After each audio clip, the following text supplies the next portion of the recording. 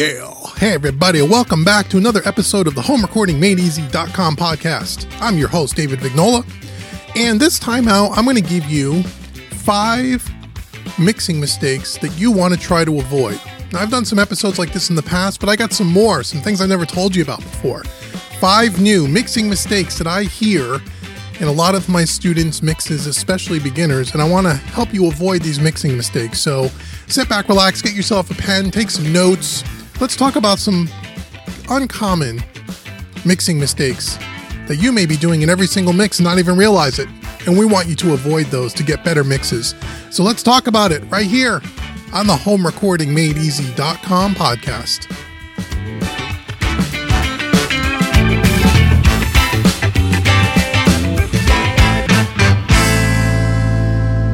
Hey everybody, welcome back to another episode of the HomeRecordingMadeEasy.com podcast. I am your humble host, David Vignola, and thank you so much for taking the time to listen. Take some time out of your busy schedule to join Uncle Dave here. This is episode number 33, and as I said in the intro, we're going to talk about 5 mixing mistakes that I see quite often with my students and listening to their mixes, and I want to try to help you avoid some of these mistakes. So that's what we're going to talk about this week. But before we get to that, as I said, this is episode number 33, and recently I've been asking for my listeners, my supporters, what are your future show ideas, topics you want me to cover on this podcast? A lot of you have written in, and that's great. I'm going to be using some of those things in the very near future, some of those ideas that are coming from you, but I'm here to try to tailor this podcast to help you. So if you have any show ideas, topics you want me to cover, things that you think might make a good podcast episode, be sure to email me at info@homerecordingmadeeasy.com and let me know what you think. And I'd love to be able to use some of your ideas. So that helps me out and it helps me help you. So that's great. So also stick around to the end of the episode because I want to give you guys a couple of free gifts for taking your time to just listen. And make sure, again, you like, subscribe, share, give me the thumbs up, leave comments below if you're listening to this on YouTube. And leave me 5-star reviews, regardless of where you're listening to this podcast. Okay, great. Thank you so much. Now, let's move on. 5 mixing mistakes to avoid. Let's talk about them. So, mistake number 1 that I see all the time. I talk about it a lot, but I see it happen a lot, and it's a hard thing for us to avoid. But that is using too many plugins in our mixing session. Yes. We talk a lot about plugins. And I see a lot of times when I see sessions that are sent to me, sometimes I'll have students send me their mix and then I'll say, hey, open up your session. Let me take a look at your session of what you got going on there. Or if people are booking a one-on-one Skype or Zoom session with me, I do a lot of this training too, by the way. If you're interested in hiring me for an hour to help you with your personal needs in your home studio, I do a lot of this kind of training and we're looking at my students' sessions and we open up the session and there is an enormous amount of plugins in the session.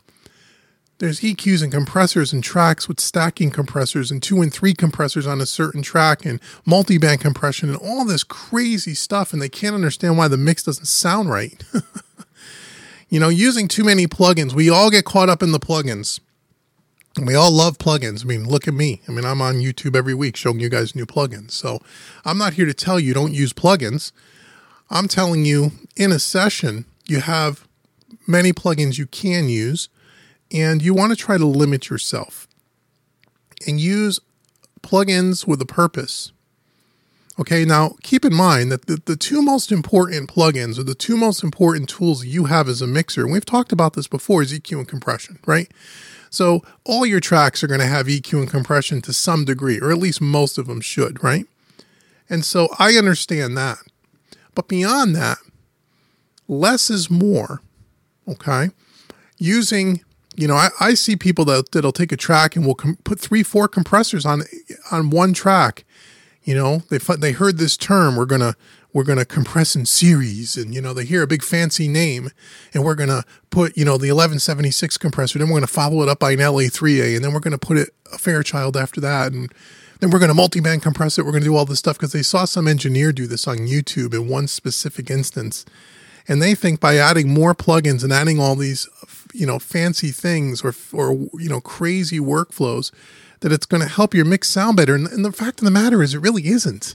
If you know how to use EQ and compression effectively, and I'm talking about a stock compressor, stock plugin, stock EQ, that's 75% of the battle. It really, really is. I mean, I got courses that are dedicated to this topic. Okay? So using too many plugins, what I would tell you to do is when you're going to be mixing, you're talking about EQ and compression. Anything above and beyond that is icing on the cake. You need to get good at learning how to use EQ and compression first before you just keep throwing tons of plugins. Now, that doesn't mean when I say too many plugins, let's say you're using a channel strip. Let's say you're using, I'm just going to use an example here, an SSL channel strip because you're going to do an SSL kind of a mix and you want that vibe. And you're going to put that channel strip on every track in your session. And if your session has 24 tracks and you're going to have 24 channel strips in there. Okay, that's a lot of plugins, but I don't mean that. That's one plugin that you're using on every single channel to achieve your EQ, your compression, and maybe some of your gating and those kinds of things. That's different. I don't mean that. I mean what I alluded to a few seconds ago, where you have, again, let's just take a vocal, for example, and you've EQ'd it, and you've compressed it, and then you put a saturator on it, and then they put a multiband compression on it, and then they put a second EQ on it. Then they put 3 reverbs and a delay, and they have 17 plugins on one track trying to make something that was either not recorded very well to begin with, or trying to make it sit better in the track. And because they don't have the basic fundamentals of mixing down, they just keep throwing these extra tools at it to try to make things sound better and make things sound worse. If you're one of these people, and I know there's people out there listening that are. I used to be one of those people. I would tell you on your next project, start simple. Take one EQ. I don't care which one it is, stock plugin or third-party plugin, whatever your favorite EQ is. One. Take your favorite compressor, only one. Use only those 2 plugins for an entire mix. And I mean an entire mix from start to finish. Those 2 plugins. And see how well you can get on with doing that. Can you get something that sounds balanced, with clarity, with good separation? You should be able to. If you cannot, then you need more training on how to use EQ and compression. We could talk about that at the end of the video, or the end of the podcast. Okay? So using too many plugins can be a problem. Limit yourself. I know we have unlimited amount of plugins that we can put on. We have unlimited amount of plugins that we can purchase. But using them all just because we have them all is not always a good thing. Okay, so that's tip number 1. Tip number 2. A lot of times I see students that are over EQing. And they say, what does that mean? Where, again, I'll look at a session and they'll say, I can't get the vocal to sit right. Again, I'm using this as an example. And I'll open up the session and look at the vocal track and they have an EQ on there of some kind. And I open up that EQ and they have all crazy amounts of cuts and boosts and shelves. And I mean, it looks like, they're not simple EQ moves. It's way over EQ'd, tons of boosting, tons of, just weird things happening. And they're doing this on every single track because they don't understand the basic fundamentals of how to use EQ. They don't understand fundamental frequencies. They don't understand how EQ frequencies clash with each other from track to track, and they over EQ. Here's a guideline for you. Now, again, I have to preface this by saying, like we say a lot of times, that the raw recordings, the raw tracks have to be recorded well. And again, well, I put in air quotes, and well is a subjective term, but they have to be recorded halfway decent. Given that, if you are making EQ moves on any frequencies, boost or cut, more than 6 dB, then something is probably wrong. Either the track is recorded poorly, or you don't have an accurate monitoring system, whether you're listening to your studio speakers or whether you're listening to it on headphones, that you are making too many cuts and boosts in a specific track. That's a guideline. That's not to say I haven't boosted or cut things more than 6 dB from time to time. But 80% of the time, if you have a well-recorded track, and again, I'll use a lead vocal or I'll use, a set of drum overheads, for example, where, okay, you're cutting in that 400 to 500 hertz range, 2 to 3 dB. Maybe you're doing a little bit of a low cut filter. Maybe you're doing a little bit of a boosting on the top end, maybe 8, 10K to bring a little bit of sparkle to the cymbals. And each one of those cuts and boosts that I just mentioned is maybe 3 dB, 4 dB, 2 dB. It's not 15 dB. It's not a massive scoop at 400 hertz. It's not a huge boost at 10K and everything sounds like nails on a chalkboard when he hits the cymbals because it's too much. Okay? So when you're EQing, 3 to 6 dB on any boosts and cuts is typically where you're at. Anything more than that, you need to take a look at what we're dealing with. Now, if you have a really crappy recorded track, this is a different situation. But again, we're not talking about that, right? We're talking about things that are recorded, like I said, well, okay? So over EQing can be a problem. It is a problem, okay? Again, I do tons of mixing videos and have specific courses on EQ where I show you how to do things. And if you understand how to EQ properly, and if you understand the fundamental frequencies of instrumentation, you're going to see from mix to mix, things are very repetitive, meaning that, again, drum overheads, you're going to cut and boost typically right around the same frequencies. Kick drums, you're going to boost and cut right around the same frequencies. Lead vocals, if it's a female vocal or a male vocal, depending, you're going to boost and cut typically around the same frequencies. Okay. If you understand EQ, you'll understand that. Pardon me. Okay, so over EQing, be careful of EQing. If you open up an EQ and there's boosts and cuts and there's 10, 2, 3 EQs on a track, you're never going to get things to sound right. Okay, so over EQing is a problem. Be careful with that. Tip number 3, when you're mixing, you are listening too much in solo mode. We talk about this an awful lot, right? Where it doesn't matter if the track sounds good in solo, it matters how it sits in the context of a mix. Now, a lot of times, a lot of you listening to this, you watched a lot of my courses, and when you see my mixing courses, you'll see that, I do solo things up so I can let you hear an example. And I will usually, 90% of the time, if I remember it, I will make mention beforehand, yes, we're listening to this in solo. We should be listening to this in the context of a mix, but I'm trying to help you learn how to tune your ears. And a lot of times for beginners, especially in intermediates, it is easier for them to hear things in solo than it is in the context of a mix. Why? Because they haven't practiced enough yet and they haven't tuned their ear yet, and that's okay. So you'll see that a lot in my courses that will do things in solo. But like I said, I'll always say, this is not the right way to do this. We should be doing this in the context of a mix. And after I show you in solo, then we'll bring back the entire mix and I'll show you how it fits into a mix. So when you're EQing things and when you're listening to a mix, you want to be listening to the full mix. You don't want to be listening to too many things in solo, and you especially don't want to EQ in solo as much as humanly possible. Okay?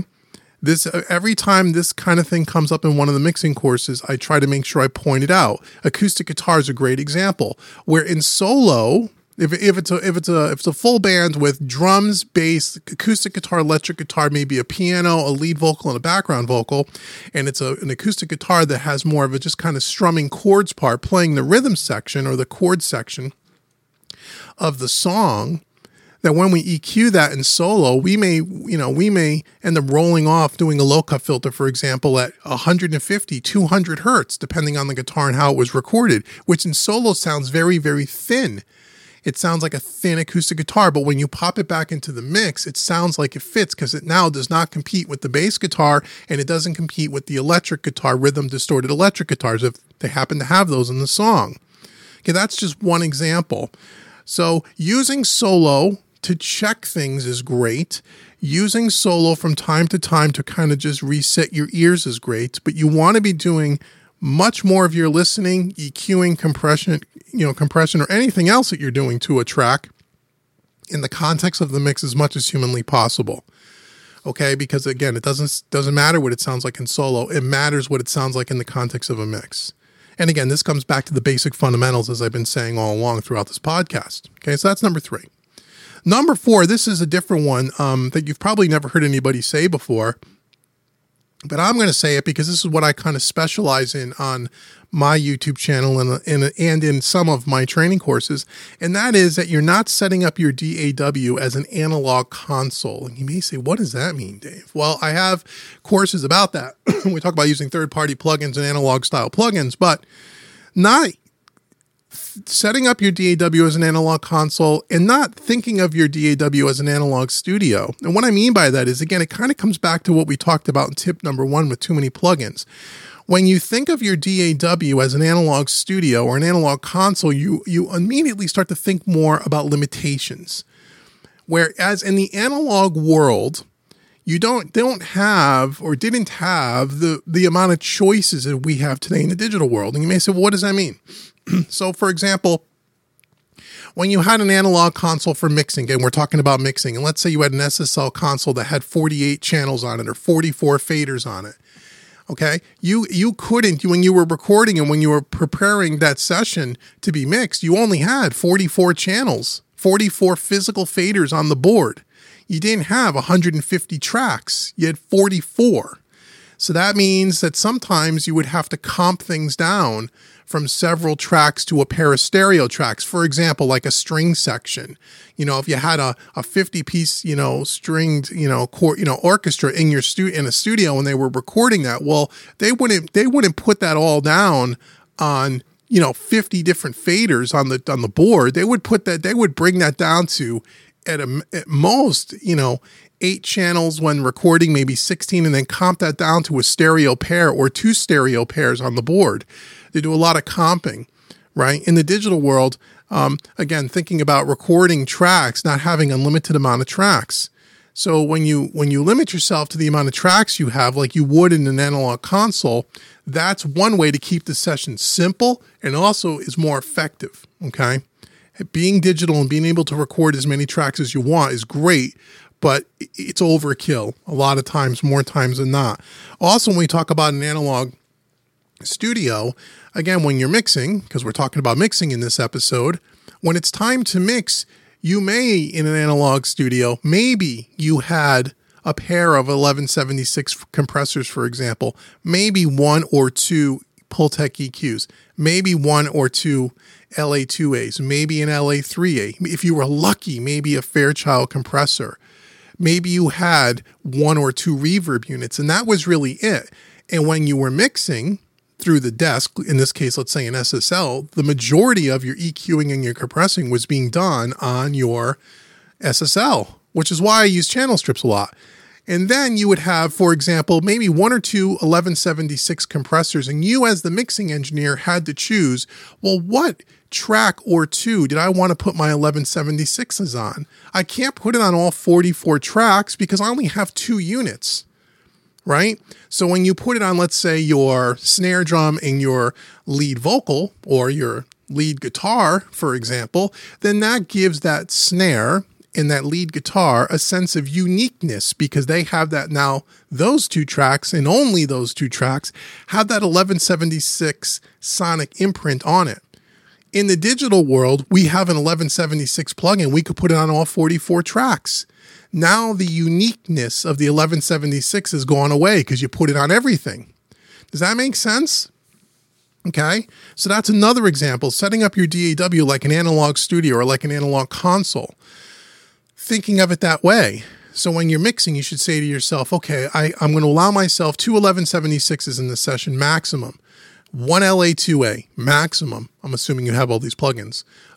Maybe 1 reverb unit. I'm going to pick 1 reverb. I have 15 reverb plugins, but I'm going to pick 1 for this mix, and that's what I'm going to use it on. Or maybe I'm going to pick a room reverb and a plate reverb, and that's it. And I'm going to decide how I'm going to use that. But I'm going to only have that. I'm not going to have 10 different types of reverbs available to me. I only have 2. Okay, again, it's about limitations. When you do that, 2 things happen. 1, you become more creative. And when you become more creative, you have a more unique mix at the end and a more familiar sounding mix because that's how analog records are made most of the time. Okay. So think about your DAW as an analog studio. Think of it that way. Think about that if you were, you had a bunch of tracks that were brought in that were put on an analog console for mixing. And even if you don't have any channel strip plugins, that's okay. Although I highly recommend you have at least one. Highly, highly recommend that you have at least one. Which one you can get, it doesn't really matter. Go pick anything, API, Neve, Focusrite, SSL, whatever floats your boat. One of the Abbey Roads by Waves. But even if you don't have a channel strip, okay, I'm just going to use, again, I'm going to have my specialty EQs and compressors. I'm only going to allow myself 2 1176 style. I'm only going to allow myself 1 LA2A style and only 1 Pultec style. And then everything else is going to be my stock plugins or something like that, okay?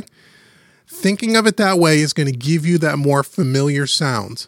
It really, truly is. And again, if you want to learn more about courses that I have that are more specific to this topic, we'll talk about it towards the end of the video or the end of the podcast. Keep saying video.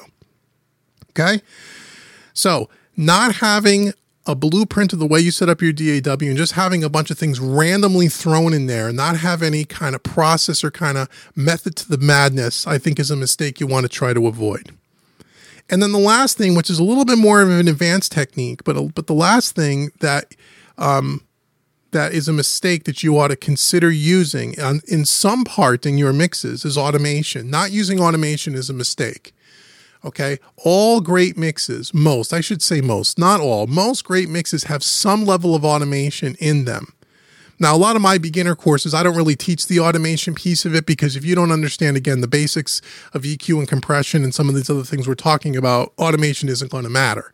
But when you get to the more advanced stuff, I teach automation a lot. And automation is really where a mix can really come alive.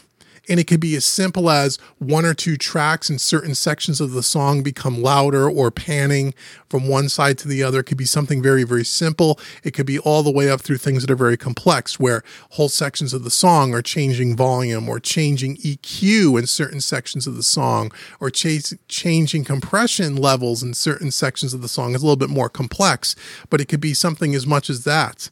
But I would highly recommend that you start learning about automation in a mix. And this is usually something I do at the very end of the mix. When the mix is done from an EQ, a compression point of view, a balance point of view, a clarity point of view, then I start looking for sections of the mix or things in the mix that I want to highlight or spice up. And that's where automation comes in. And again, I have some training about that we could talk about a little bit. Okay, so not using automation. That's another mistake you want to try to avoid. When you use automation, most people will start off using way too much automation and then they learn over time to back it off and be more subtle. The other thing about automation too is you don't want the final listener to make it so obvious. You don't want it to be super obvious, like something radically changed. You want things to kind of happen from an automation point of view, which is subtle, but it keeps the listener interested. Okay, so not using automation. So those are 5 things. So in summary, using too many plugins, number 1. Over EQing or not properly EQing, number 2. Listening too much in solo and not more in the context of the mix when you're doing things like EQ and compression. That's tip number 3. Tip number 4, not thinking of your DAW as an analog studio, analog console. Creating limitations for yourself in that way will give you a more familiar and, in my opinion, a more consistent mix. And then lastly, tip number 5, not using any automation at all, keeping away from it. Adding automation to your mix will help your mix come alive, and not using it is a mistake. So those are 5 tips that you can use amongst all the other tips that I've given you over the years and over the past episodes in this podcast. So I want to thank you so much for listening. I hope this was helpful to you in some way. I encourage you to use all of these things in your next mixing project. Now, as I said at the beginning, I want to give you a couple of free gifts. So if this is your first podcast that you're listening to, or the first time you've stumbled across Home Recording Made Easy, welcome to the family. I want to give you a free gift. So if you go out to homerecordingmadeeasy.com, we're talking about mixing in this episode. I want to give you a free mixing course. It's right on the homepage, big orange button at the top. You can't miss it. Get your free mixing course today. It's worth about $50, and you can use some of these tips that I'm giving you in that course, so you can mix a song along with me and start to employ some of these tips that I'm giving you into that mix. So get your free mixing course.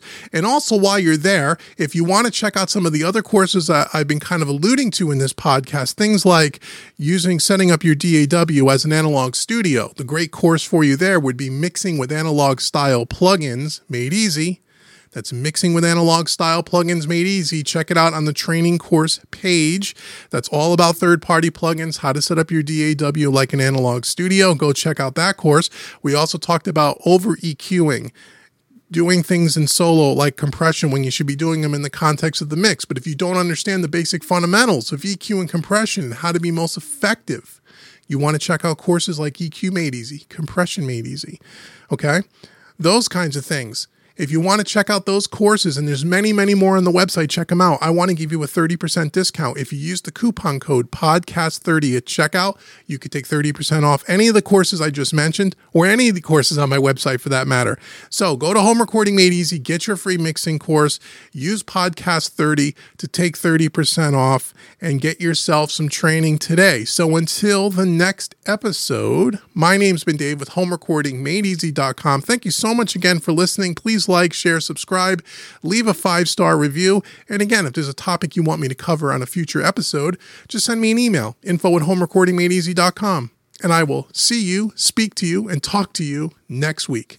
Take care, everybody.